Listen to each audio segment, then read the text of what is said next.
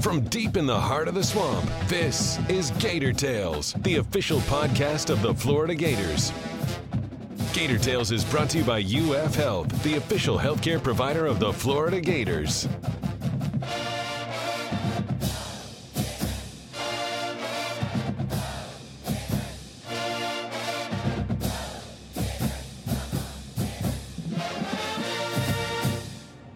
Welcome to Gator Tales. I'm your host, Adam Schick. The Heat Is On is more than just a classic 80s hit. It also describes the present state of Gainesville. Record temperatures will greet softball in their Super Regional this weekend, while baseball faces a more figurative heat while sweating out their NCAA fate.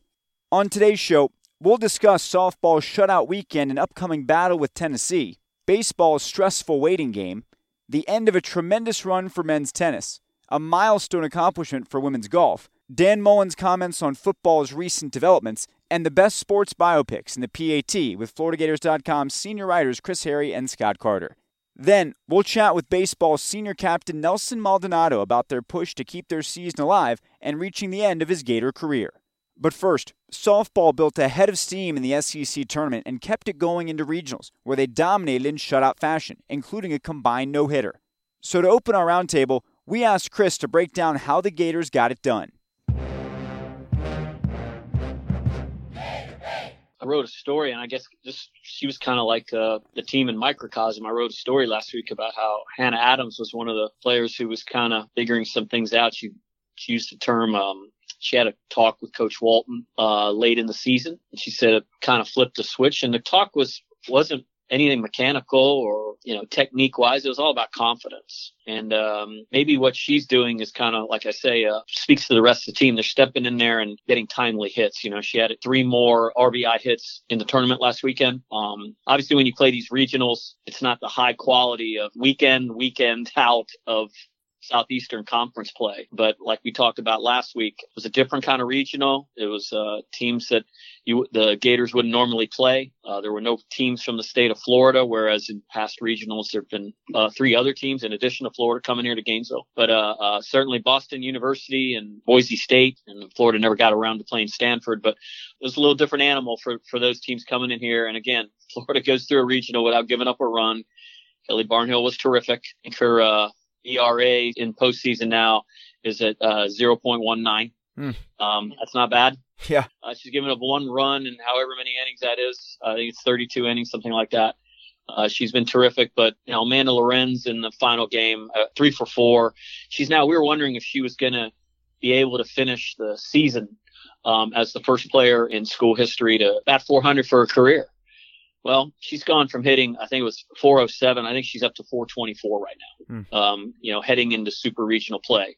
And so here comes Friday night matchup against Tennessee. Tennessee came here and handled the Gators pretty significantly. But it was the first SEC series of the season, Adam.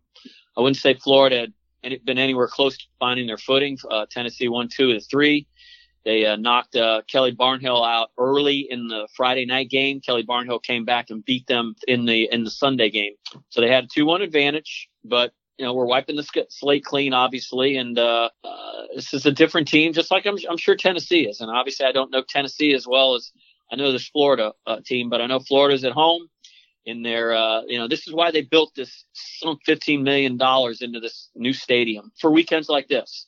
And it is going to be hot as hell. You're talking about potentially that. Thankfully, the Friday and Saturday games are night games, so they're going to get some. But we're talking about record heat approaching that could be in play Sunday. We're talking about near 100 degrees, if not over 100 degrees, which is unfathomable here when you consider there's no chance of rain either. Wow. So there could be some weird circumstances in terms of the conditions, but like I said, this will be quite a weekend in the new stadium. Kelly Barnhill's got some juice flowing with her, with the way she's pitching right now. And we'll see what Tennessee has for her, but it should be quite a weekend out there at the softball stadium.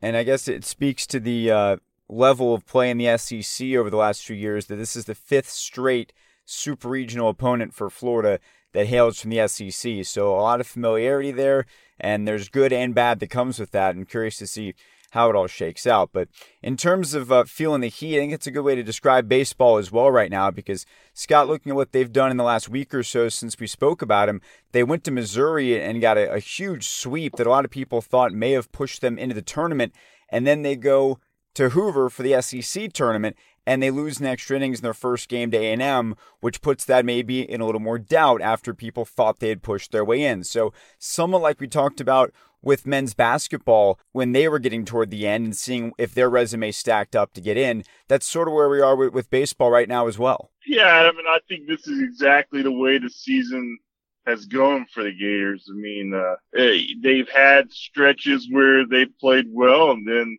right when you think they might find consistency, the pitching usually bites them. And again, you saw what happened in the first round of the SEC tournament in the loss to Texas A&M.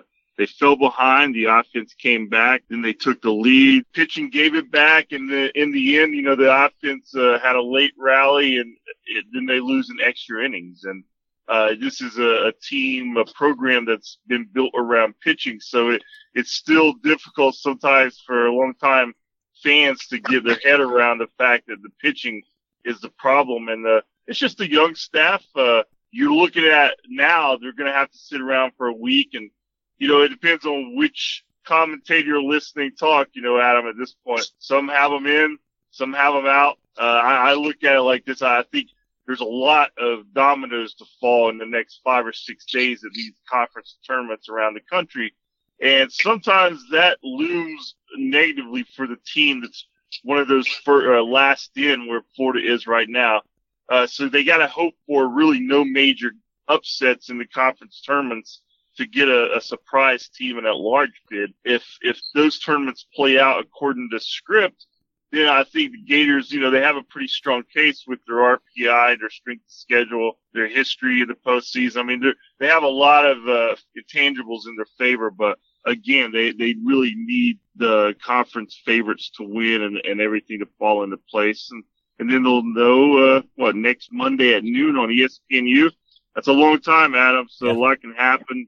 But again, to me, it's a coin flip at this point. Well, and it seems most people believe if they do get in, they'll probably head down to Coral Gables and be probably a 3 seed at Miami, which is interesting in the sense that when you look at what they did against Missouri, and this was something that Kevin O'Sullivan harped on too, that shows you that they're still a dangerous team, and they're not the kind of 3 seed that most people want to see come to their region, because they've proven that they can still beat really good teams. It's just the inconsistency that makes it hard to know if they will. One of the things that they have in their favor is, they've played well against the Miami and Florida State. I think they're 5-1 against those two programs. They're 13-17 in the league, but they're still 10 games over 500 overall. So it's just like you said, it's been consistency. That's the nature of the beast when you're dealing with a lot of freshmen, a lot of sophomores who are getting their most significant playing time for the first time. And then anytime you factor in a pitching staff that's not only young, but doesn't have the ace that this program is known for in recent years under Kevin O'Sullivan, there's not a, Logan Shore, a Hudson Randall, or Alex Fado, or Brady Singer, or Jackson Coar. There's not one of those guys right now. Tommy Mason's good. Jack Leftwich had his best outing of the year in that at Missouri last weekend, winning co-SEC pitcher of the week with the 2-hitter out there. But Tyler Dyson, who we've mentioned here, he's kind of disappeared. Not really big part of the picture right now. He was your number 1 guy going into the season. And then the bullpen's been inconsistent. They can't match up like they have over the Kevin O'Sullivan's tenure. One of his strengths as a manager has always been having enough diversity in the bullpen to get favorable matchups. And when you only have one left-hander in the bullpen, Jordan Butler, and he's struggling, you're at a disadvantage a lot of times in close games late. It's just been the story this season. There's no quick fixes. The best scenario can happen is they get in, they get a favorable regional. If they were to go down to Miami, I think there's a familiarity factor there and there's a confidence that you might not have at some other stops. So I would imagine that would not be the worst place. But at the same time, they got to get there first, Adam. So we'll find out along with the team on Monday at noon if they are in fact going to be dancing or if this season is coming to an early end. So stay tuned to that. One team that did have their really magical run come to an end this past week was men's tennis, and we've talked about them a lot lately for the history they were making for that program, and unfortunately they ran into a buzzsaw in Texas that would go on after the Final Four and win the national championship, but clearly a sign that that program is on the rise, and Brian Shelton's really got things going the way that he wants. Yeah, he finished his 7th season, Adam, and it's hard for me to believe he's been here that long, but it's his best season. This was a team that, finished 25-4.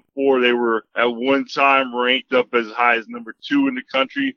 They had not made the NCAA semifinals since 2003, and they went down to Orlando after that emotional win against Tennessee to get to the Elite Eight. And they swept Baylor at the USTA National Center down in Orlando, which I'll just go ahead and throw this out there if you guys haven't been there. If you ever go there and you like tennis, man, what a facility. That was my first time there. But after they get by Baylor, they face Texas. And this is one of those stories that I didn't even realize how good of a story it is until I got down there. But Texas, their coach, he was caught up in that NCAA admissions scandal. He was taking bribes to get kids, so they fired him mid-season.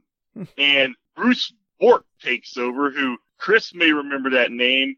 He was an assistant at Florida under Ian Duvenhage back in the day.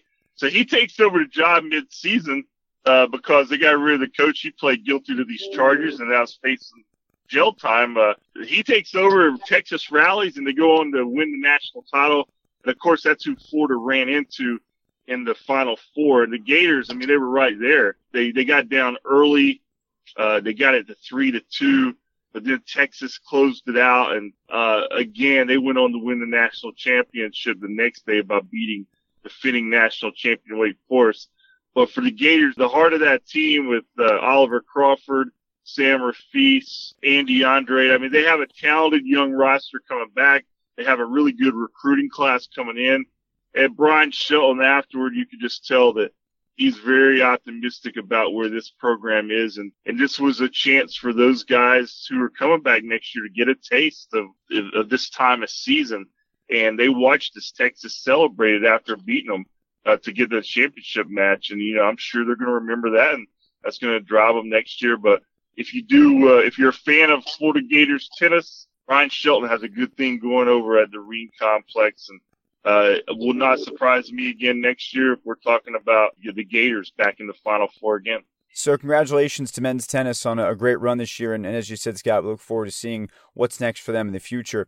Another sport we don't get a chance to talk about a lot, but we try and highlight when there's some especially history-making news, is women's golf. And I know that it was quite a weekend for Sierra Brooks, who made some pretty significant history as far as Gators go. Yeah, Sierra Brooks, Adam, at the NCAA championships did something that no Gator had done in more than 30 years. The last time a Gator finished as high as runner-up was Paige Dunlap in 1986 when she won it all, and the Gators repeated as national champions that year. And Sierra Brooks goes out to Fayetteville, and the Gators, they struggled and finished outside the top 10 as a collective group.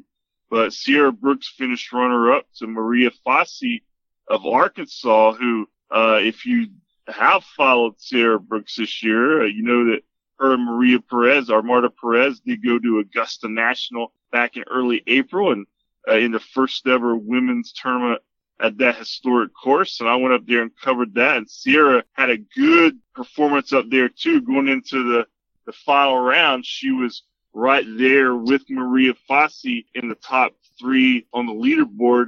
She'd finished, I think, 10th, and Fassi finished runner-up. Well, this time it was Brooks and Fassi won too. Fassi won. Brooks finished runner-up at 4 under. I think Fassi was 8 under on her home course. It kind of caps really a big year for Sierra Brooks. Her next stop is going to be at the U.S. Open, and then spend some summer, I'm sure, maybe at some other events as an amateur, and then taking a break at some point, coming back. And she's a big part of the future here. But again, what a way for her to cap her junior season. National runner-up, and again, first time since 33 years, Adam, which was before you were born, unfortunately, right? That is correct. So we get to make you feel young again while we feel old, which seems to be a trend on this show that I don't like. How do you think I feel?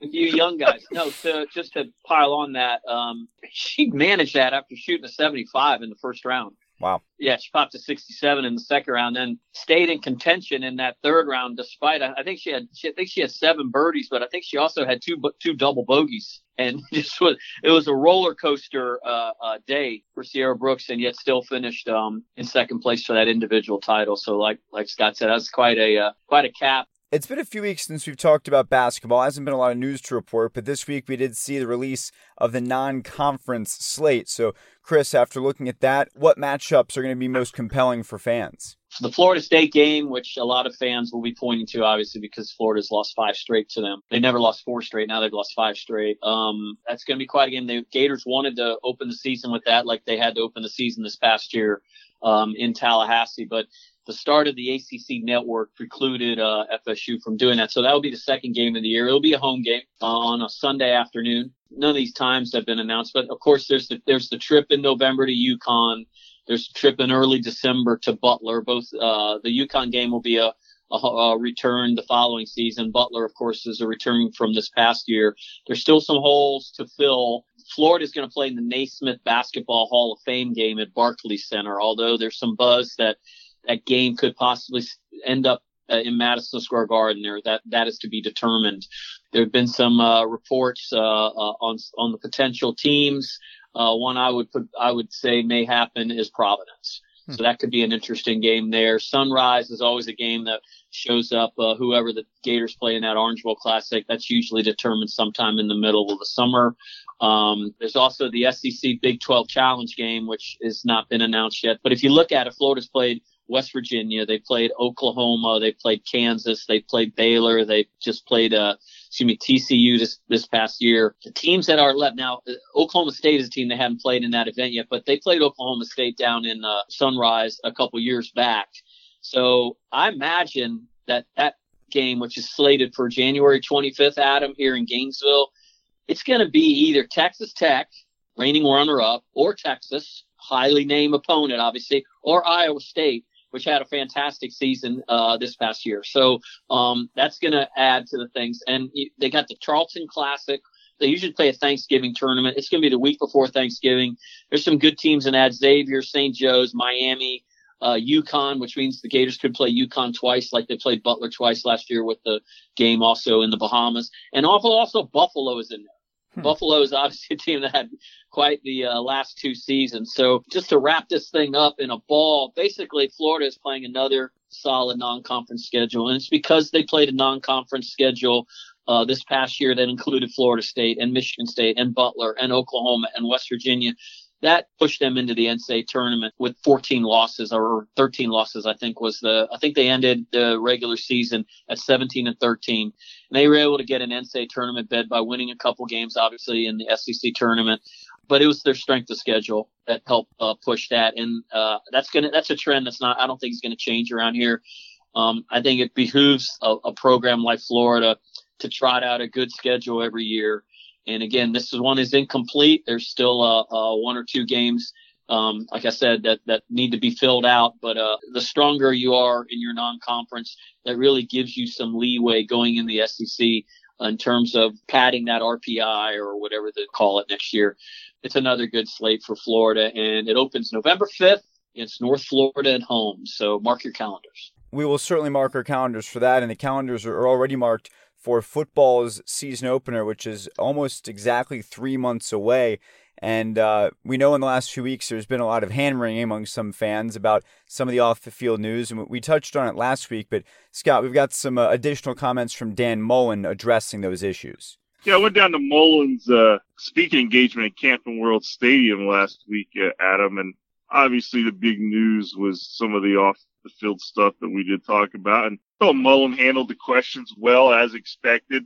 There were some things that he was unable to go into because of student privacy laws. There's some things that he doesn't know and that he's not going to make a decision on, specifically in the case of Brian Edwards. He said that he's not with the team, but he wants to before he makes any final conclusion, he wants to let that investigation play out.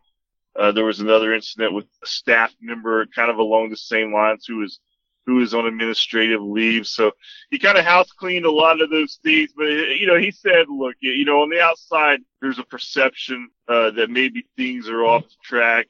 But the reality is that these are isolated incidents. They're not connected. There's some bad decisions being made. He's disappointed by those because these are topics that they talk to players about regularly. They have speakers in to talk to them. The coaches talk to them. And hopefully it's just doing the right thing, not getting yourself in these situations. And they're going to let a couple of these incidents play out. And then the people involved they'll face whatever consequences. But, he was disappointed in terms of after such what I call an extended honeymoon period a couple of times. I mean, he's been here now over 18 months and really it's been such a refreshing period for the program. It had been good until this last stretch. And now they hope that these guys, are back. They're in summer session. They're working out, and I'm sure those things will be addressed internally. Hey, don't make these bad decisions that, make us look bad. Moving on to our PAT this week, I was inspired by the death of Niki Lauda, which was earlier this week. He was a famous race car driver who Ron Howard made a movie about this feud between him and I forgot the other driver, but he was played by Chris Hemsworth, a.k.a. Thor. And it was a great movie a few years ago called Rush. It's underappreciated. People should check that out if they didn't see it. But it got me thinking about the best movies about real life sports figures. And I'm curious for you guys, what does that bring to mind? I have a few, and the thing about it, sports movies are so hard to make because if they don't have some kind of a last-second drama or something like it seems like you always have to have that for the sports movie to be what it is, and that's why you see some of these movies get ginned up a little bit. As good as Seabiscuit was, there's a lot of fiction. The same with Glory Road. I thought that was a good movie also. Mm-hmm. You mentioned Ron Howard making Rush. He made a great movie called Cinderella Man. Mm-hmm. Also, which was a great boxing movie. And I think boxing movies lend themselves to being probably the best among the sports movie genres. If you think about it, I mean, whether it's Raging Bull or, like I said, Cinderella Man or something like that. The Fighter, actually a good movie now. Named a bunch. My favorite. And this goes back a long way. And this says something because nowadays in this lack of imagination among the film industry, where they got to make every movie like 17 times, like the movies you like, Pride of the Yankees. You've probably never seen it before. I've heard of it, though. It was made in 1942. It is the story of Lou Gehrig. And Gary Cooper plays Lou Gehrig. Teresa Wright is his love interest. Walter Brennan is one of the reporters that follows the Yankees around. And one of the co-stars, Babe Ruth, plays himself. Okay, wow. That's all you need to know. And he ain't bad, actually. But the story, obviously, of him growing up, the son of German immigrants, how he picks playing. I think he's an Ivy League baseball player, and the mom wants him to be an engineer. And it is the story of Lou Gehrig up to the point where Lou Gehrig checks out with his famous "I consider myself the luckiest man on the face of the earth" speech. It's fantastic. One of the cool things that nobody knows about this movie, and it was special effects kind of introduced at an early time. He was right-handed, and they filmed him in a pinstripe jersey with everything backwards and flipped the film. Mm-hmm. So he looked coordinated, hitting left-handed as Lou Gehrig. Is it dated? Of course. So it's going to be sappy and what have you. But it's so good that people have decided they're not going to try to remake it, which is, I think, a testament to that film. When I think of great sports movies, I automatically think of Space Jam with Michael Jordan. It's a true story as well. The true ones that are based on real life, like Chris said, they're often stretched a little bit. I mean, obviously, I like Miracle about the 1980 U.S. hockey team. We're looking for biographies. As a biography, I mean, I liked Ali. Will Smith played Ali. Mm-hmm. So that was a pretty good movie when it came out back in the early 2000s. I think Bull Durham is my all-time favorite sports movie because, it's got a lot of realism in it, but is it based on a real story? No. What about The Natural? Is The Natural real? No. What's that? He's playing for the New York Knights, for God's sakes. Okay, well, hey, it's off a book. I actually have another story deviation for you. When I went to the Baseball Hall of Fame, probably 6 or 7 years ago at this point, and we got a tour of the underground vault where they keep pretty much 90% of the memorabilia, the stuff that's now on display. I actually got to hold the real Wonder Boy bat from the Natural. Oh, wow. And I've got pictures to prove it. I'll send you guys the pictures. That's cool. I'm sorry, continue. So, you're asking about true stories. I'm like, I totally agree with Chris on something here. Boxing movies, I think, are the best.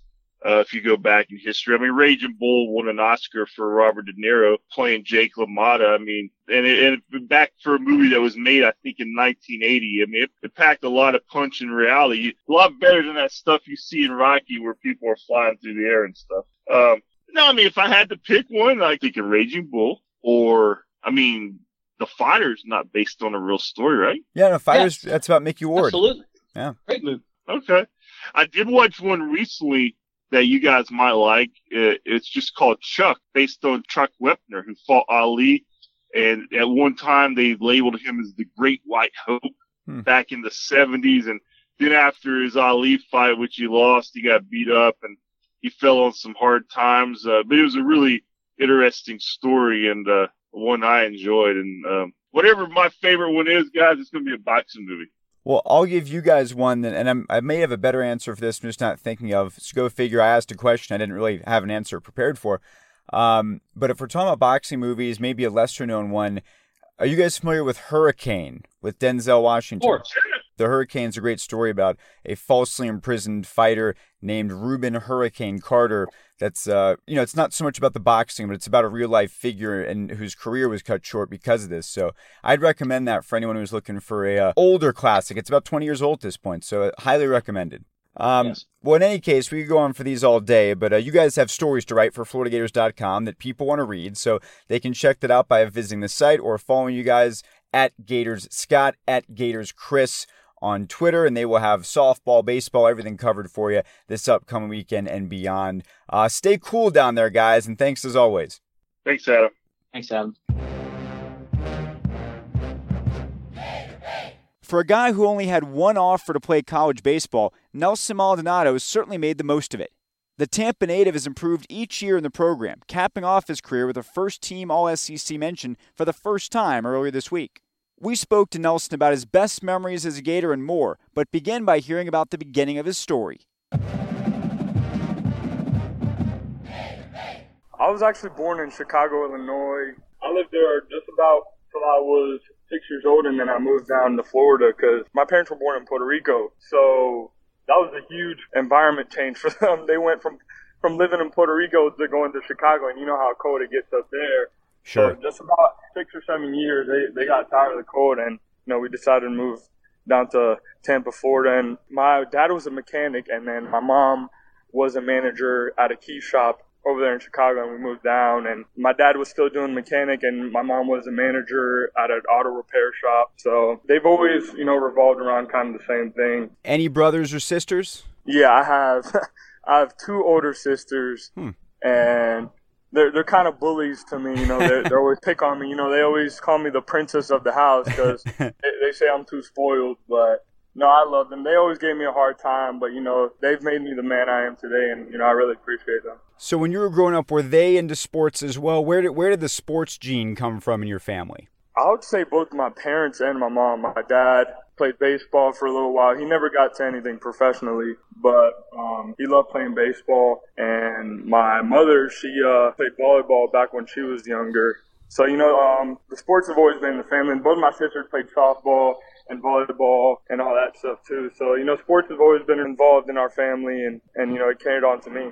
So when did you start picking up baseball? Was it the first sport you played and immediately loved, or were there others and you drifted to baseball a little bit later? So baseball was actually my very first sport I played, and the only sport I really played. I played like a month of flag football, but I never really liked it as much as baseball. And I actually started in Chicago, and it was this league called the Pamper League, where kids were still, in diapers running around. So, yeah, that was pretty much the start for me, and that was all I needed to fall in love with baseball. Do you remember a moment or maybe a time where you really realized it's something that you wanted to commit basically the first part of your life to? Yeah, I would say around middle school. because I feel like it always brought my family closer.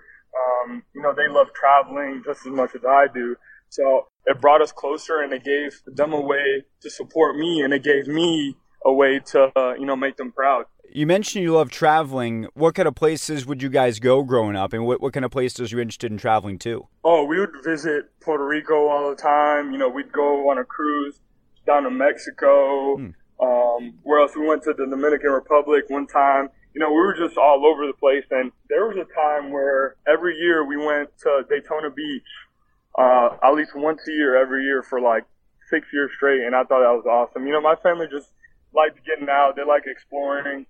And, they just like being all over the place. You mentioned the background in Puerto Rico as well. I'm curious, how was your family affected by Hurricane Maria, and how did you feel the after effects of that, even being away from it now? My family, luckily, thank God that they weren't affected as much, but I know they were out of power for at least a month. And, I couldn't even imagine that, honestly. But, thank God it didn't really hit them too hard. I know there were some regions right by where they live where they were completely flooded. People lost their houses, basically every possession they had. And, we were fortunate enough where, our family wasn't really affected that bad. But, it makes us think, like, all these other families, they had to go through all these hardships. And, we did it as much as we could. We donated to Puerto Rico. We try to help them out as much as we could to get them back on their feet. Have you been back down there since or not yet?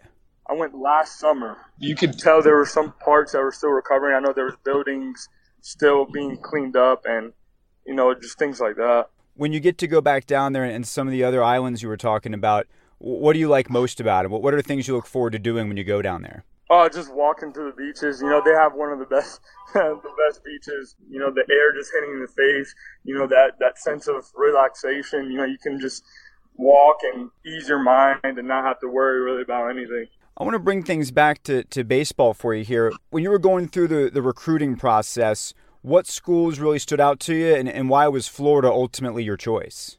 Right. So this is the funny story. This is the story I love telling everyone. Coming out of high school, I wasn't heavily recruited at all. In fact, Florida was my only offer, and that happened within 2 or 3 days. I remember Craig Bell came to come see me hitting cages and watch me take ground balls in someone's front yard. And that's about all it took for them to offer me. So I think that was a really crazy story. One day I woke up and I had a missed call from Kevin O'Sullivan. I was like, is this real? I ended up calling him back, and he was like, hey, we want to come see you play and practice. And I was like, shoot, all right, let's get down to it. So they ended up coming down to see me practice, and that was about it. That was where my life really just turned for the better. Mm-hmm. So when you got to campus and you started your career, I guess it probably seems like it was just yesterday in some ways, although it was 4 years ago. What do you remember about the transition process and how you sort of acclimated to both being in college and also playing baseball at that level? Well, for me, at least, in my opinion, it was probably a hard transition just because, you're coming straight out of high school. High school class, you take classes, but they aren't as demanding as they are in college. So it was a big adjustment, trying to figure out, okay, when am I going to have time to study? I'm going to have to go to the field. I'm going to have to go practice and all this. And I have to set time aside for each thing I have to do. So that was probably the hardest aspect of that transition, just time management and, being responsible for the work you have to get done.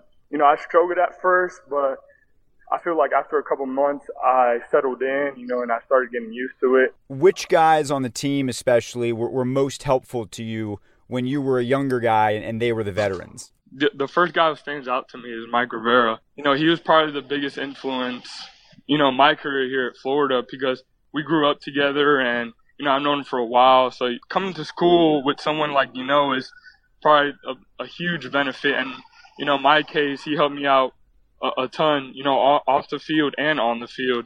So I feel like he was like a big role model to me as well. On top of that, how crazy is it to see that, Pete Alonso is frequently the lead highlight on SportsCenter. For someone to come from your program and now be such a headline grabber, that's got to be really impactful, I imagine. Oh yeah, that's awesome. And Pete actually went to Plant High School, and they were about like a mile from my high school. So my freshman year of high school, I always saw Pete, and fortunately, I had to see him run around the bases against us. But no, it was awesome knowing that I was a former teammate of Pete's, and I got to see him grow as a player and make it to the MLB. And I wish everyone actually would meet Pete. He's a big teddy bear. He's a really nice guy, and he always offered me advice, and he was always willing to help me out with anything I had. Well, and it's good to hear about that too, because then it reminds you of the responsibility you have to then pay it forward. So I'm curious, which younger players do you feel like you've had the biggest impact on after you became the mentor? There's a list of players. I feel like I've been able to help Will Dalton when he came into the team. Who else? Jacob Young. I feel like I've see things from different views. They're coming out of high school, these young guys, and they see things from a high school perspective. But that's what I'm here for, basically. We've helped a lot of these guys, settle in and get the job done.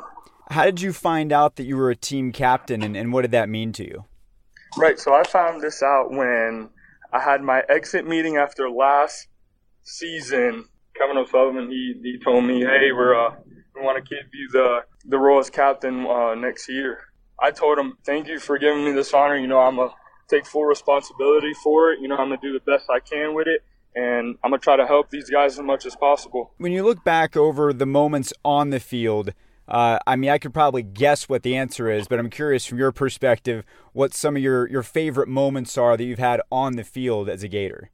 First of all, you already know what my first answer is going to be, probably win the national championship. I thought that might be it. Yeah, man, that was a crazy year. I had it in the back of my mind, but I wouldn't have expected it. That year, I think we started off the year 0-7 when we played midweek games on the road, and somehow we turned around. We won the SEC regular season championship. We made it to a regional. We won. We made it to a super regional. We won. Then we made it to Omaha, and you're like, man, we're actually pretty hot right now. Let's see what we can do with it. Mm-hmm. And man, to actually win the national championship, that was probably the best moment of my life.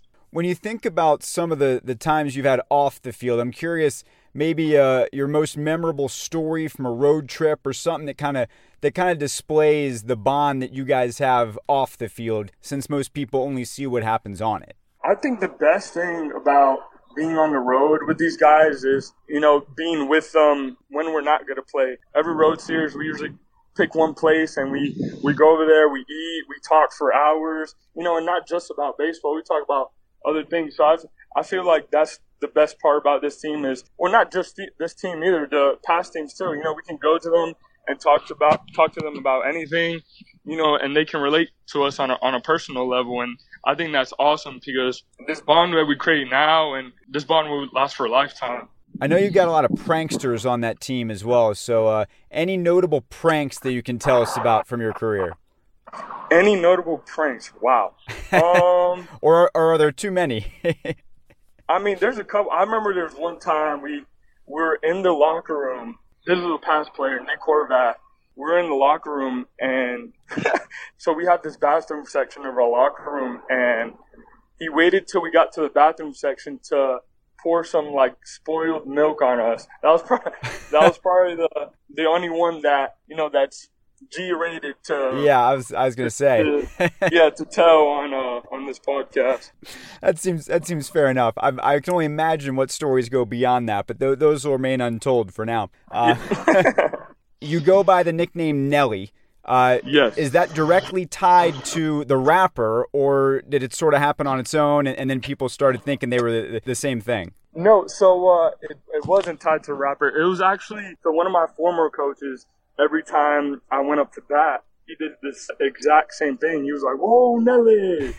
And it pretty much just stuck with me the rest of my life. So to have it carry on and have the fans really get into it now, that's awesome. And I love it.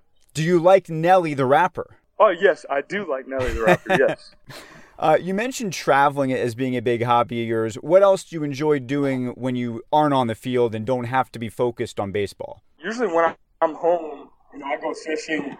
My dad and I, we usually pick a morning that we want to go out fishing. And, you know, we live in Tampa, so we have the Gulf right there. So we take our boat out 10 miles out. And honestly, at the end of it, like, we don't really mind if we don't catch anything. But, you know, the best part about it is just not being with each other and, you know, relaxing, not really have to worry about anything. What's the biggest fish you've ever caught? A grouper. That's probably the biggest fish I've caught. How big is a grouper? What are we talking here? Well, the one I caught was 4 feet, and it weighed about like 100 pounds. Oh wow, that's a big grouper. Yeah, no, but they can get bigger. So when you're not in the state of Florida for long enough, you forget how big some fish are, I guess. Yeah. I'm sure this is something you've thought about a little bit, although it probably creeps in at moments you want it to go away. But as you come up on the end here for you, what does the future look like? What are your plans after baseball is over here? Oh man, I hate this question. No, but it has been on my mind lately. You know, I'm hoping to, you know, take my career on to the next level. But, you know, if it doesn't, then, you know, that's part of it. And, you know, that I'm not really worried about that part, you know, because I have such a strong support system behind me. So if baseball doesn't work out, I'm planning to go to med school. Wow.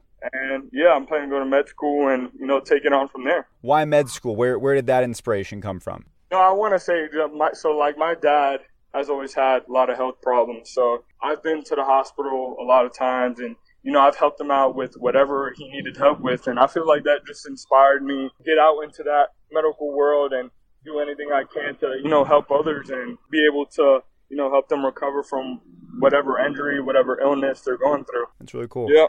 As you guys battle down the stretch here, I know it hasn't been the kind of year that you and your senior class wanted, but you've still got that carrot out in front of you. You're trying to get to the tournament and, you know, make a run, as you talked about in 2017. You never know. So what are the focuses as you try to make that run to the NCAA tournament? Right. Just basically just buckle down, make key pitches, you know, drive in those key runs and, you know, be clutch. That year that we won it, we didn't have the very best team Florida's ever had, but, you know, we got the job done each and every way. So I feel like going along the stretch here, you know, we got to focus and, you know, basically right now it's a mental game for us. So we got to lock it down. You know, I'm not worried about the talent on this team because we have plenty of it. And these freshmen, you know, that they brought in this year are really good. They have live arms. They have a lot of power. They can play great defense. So, you know, I have no doubt that in the future, you know, this program's going to still be at the top, you know, regardless of the season we're having this year. That happens to anyone, and you can't really judge a program based off of one season. But, you know, I think they're going to be fine. They have a lot of great players, you know, that know what they're doing and respect the game and love the game and know every aspect of the game. So this team's going to be fine. Well, Nelson, thank you so much for your time. We really appreciate it, and good luck to you down the stretch. No problem. No problem. Thank you very much. And that's going to do it for this week's show. If you haven't already done so, be sure to subscribe to Gator Tales in the podcast app of your choice, and please leave a review to help us continue to grow.